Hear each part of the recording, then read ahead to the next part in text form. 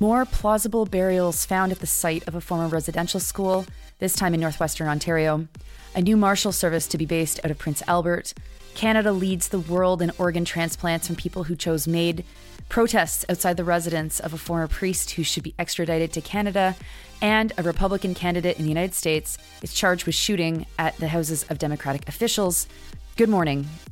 It's Wednesday, January 18th. I'm Nora, and here are your headlines.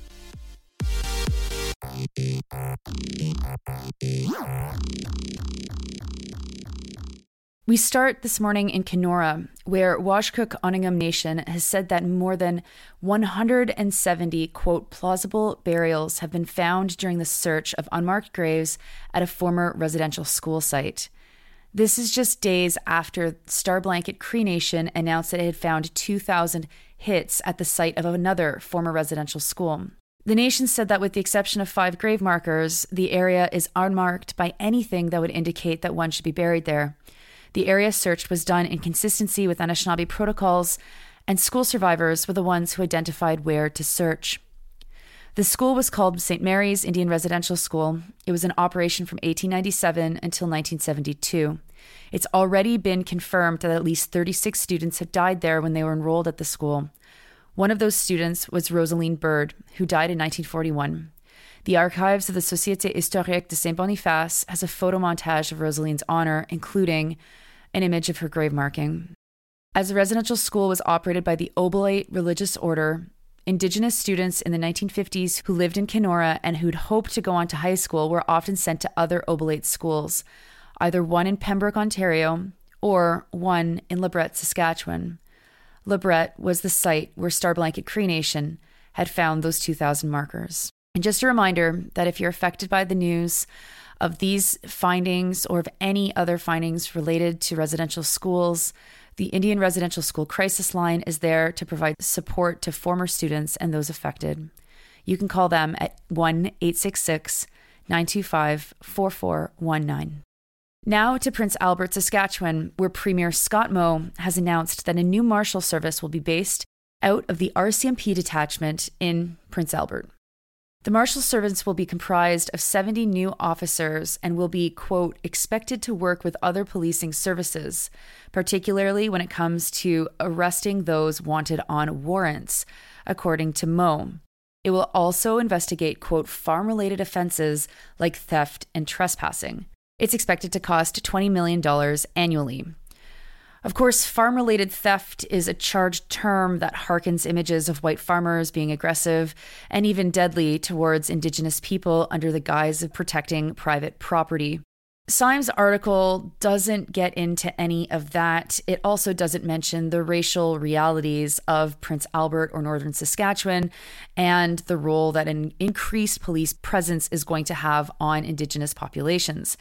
His article only quotes police organizations and Moe himself, leaving a huge gap in the reporting about what this so-called service is going to mean for Prince Albert's large Indigenous population and the significant Indigenous population that lives across Saskatchewan's north and far north regions. It's an especially curious omission considering how many times violent crime in the north was referenced in the article. It forgets to mention, for anyone that isn't aware, that 42% of the population of Prince Albert is Indigenous. It also fails to mention the fraught relationship that security forces have with people in their custody in PA. This past Monday night, a PA police service officer shot and killed a man. An article from the Prince Albert Herald by Bailey Sutherland is light on details, but says that an officer arrived at a location, quote, for an investigation, unquote, and that a man was shot and killed after a confrontation. That is not the first time that someone has died at the hands of the PA police services.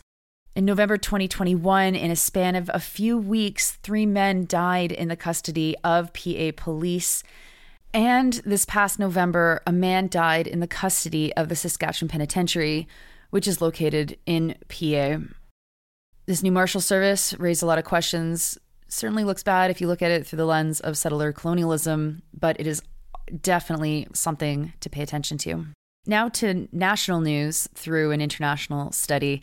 An international study into organ transplants from people who have chosen assisted suicide has found that the country that has had the most organ transplants from MAID is Canada. The study only looked at 4 countries in the world who formally allow MAID, and the report's results were from 2021 but were published in December 2022. The news comes from CTV's Avis Favreau, and it says that Canada comprised just under half of all organ transplants from MAID patients from 2016 to 2021. 6% of all transplants in 2021 in Canada came from people who have chosen MAID. Favreau quotes Arthur Schaefer, the director for the Centre of Professional Applied Ethics at the University of Manitoba, saying that he thinks that this situation is a win-win. That's certainly one way to look at it. For me, it set off dystopian alarm bells, I'll be honest. On one hand, of course, it's wonderful that someone can save other people's lives through organ donation in the last moments of their lives. It certainly raises ethical questions about how much choice people have as they near the end of their lives. As always, there's an important class dimension to this. Someone who has supports, who's making the decisions free from duress that could be caused by external factors like poverty or a lack of access to services, that person is a great candidate to make such an important and life-changing decision. But that's not the case for everybody who chooses MAID. And while these statistics largely show people who chose MAID under the previous regime, Canada has expanded MAID to people whose deaths are not reasonably foreseeable. Someone who's in great distress, as mentioned by Dr. Trudeau Lemons in the article, who feels like they're a burden to society, might choose to donate their organs as some sort of act of being worth something in a situation that otherwise they feel like they have no worth. That very easily could take us down a very dangerous path. But going back to the statistics, 65% of people who seek MAID have cancer. And because of the nature of the disease, none of these people are eligible to donate their organs. Organ donation was more possible from people that had illnesses like ALS, illnesses that didn't ravage all of their organs and that they were still able to give some away to people who needed them. Again, it's one of these issues that requires very careful regulation, very thoughtful regulation, and that comes with a ton of supports for people who are choosing MAID, whether or not their life is at its reasonably foreseeable end. Now to France, where a protest was held outside of the long-term care facility of Johannes Revoire. He lives in Lyon, and activists were calling on the French government to extradite him to Canada. Revoire worked as a priest in Nunavut from the 1960s until 1993. He was charged in 1998 for sexual abuse of Inuit children.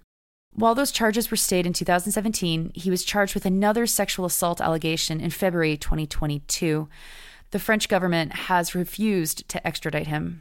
Emma Tranter from Nunatsiaq News is reporting that a group of demonstrators in France involved in a group called Be Brave France were the ones who staged the protest outside of his facility. A representative of Be Brave, Arnaud Gallet, said that, quote, "It's atrocious. The French government is doing nothing. We want Emmanuel Macron to extradite him." The event, Gallet said, wasn't exactly a protest, but more of a campaign to bring awareness to the fact that Revoire has been charged in Canada. Tranter reported that back in September, a delegation led by Nunavut Tunagavik Incorporated traveled to France to demand Revoire's extradition to Canada. While they were there, they actually met with Revoire himself. The delegation included an alleged victim of Revoire's.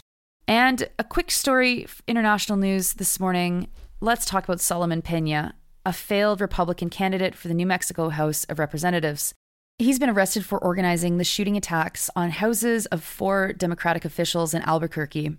The attacks happened from December 4th until January 3rd of this year.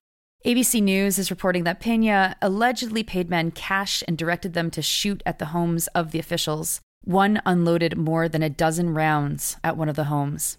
While this news in and of itself isn't probably so important that it should be considered international news, the idea that failed Trumpist candidates are so motivated that they will organize and pay men to shoot at their opponents' houses is something that is probably worth paying attention to.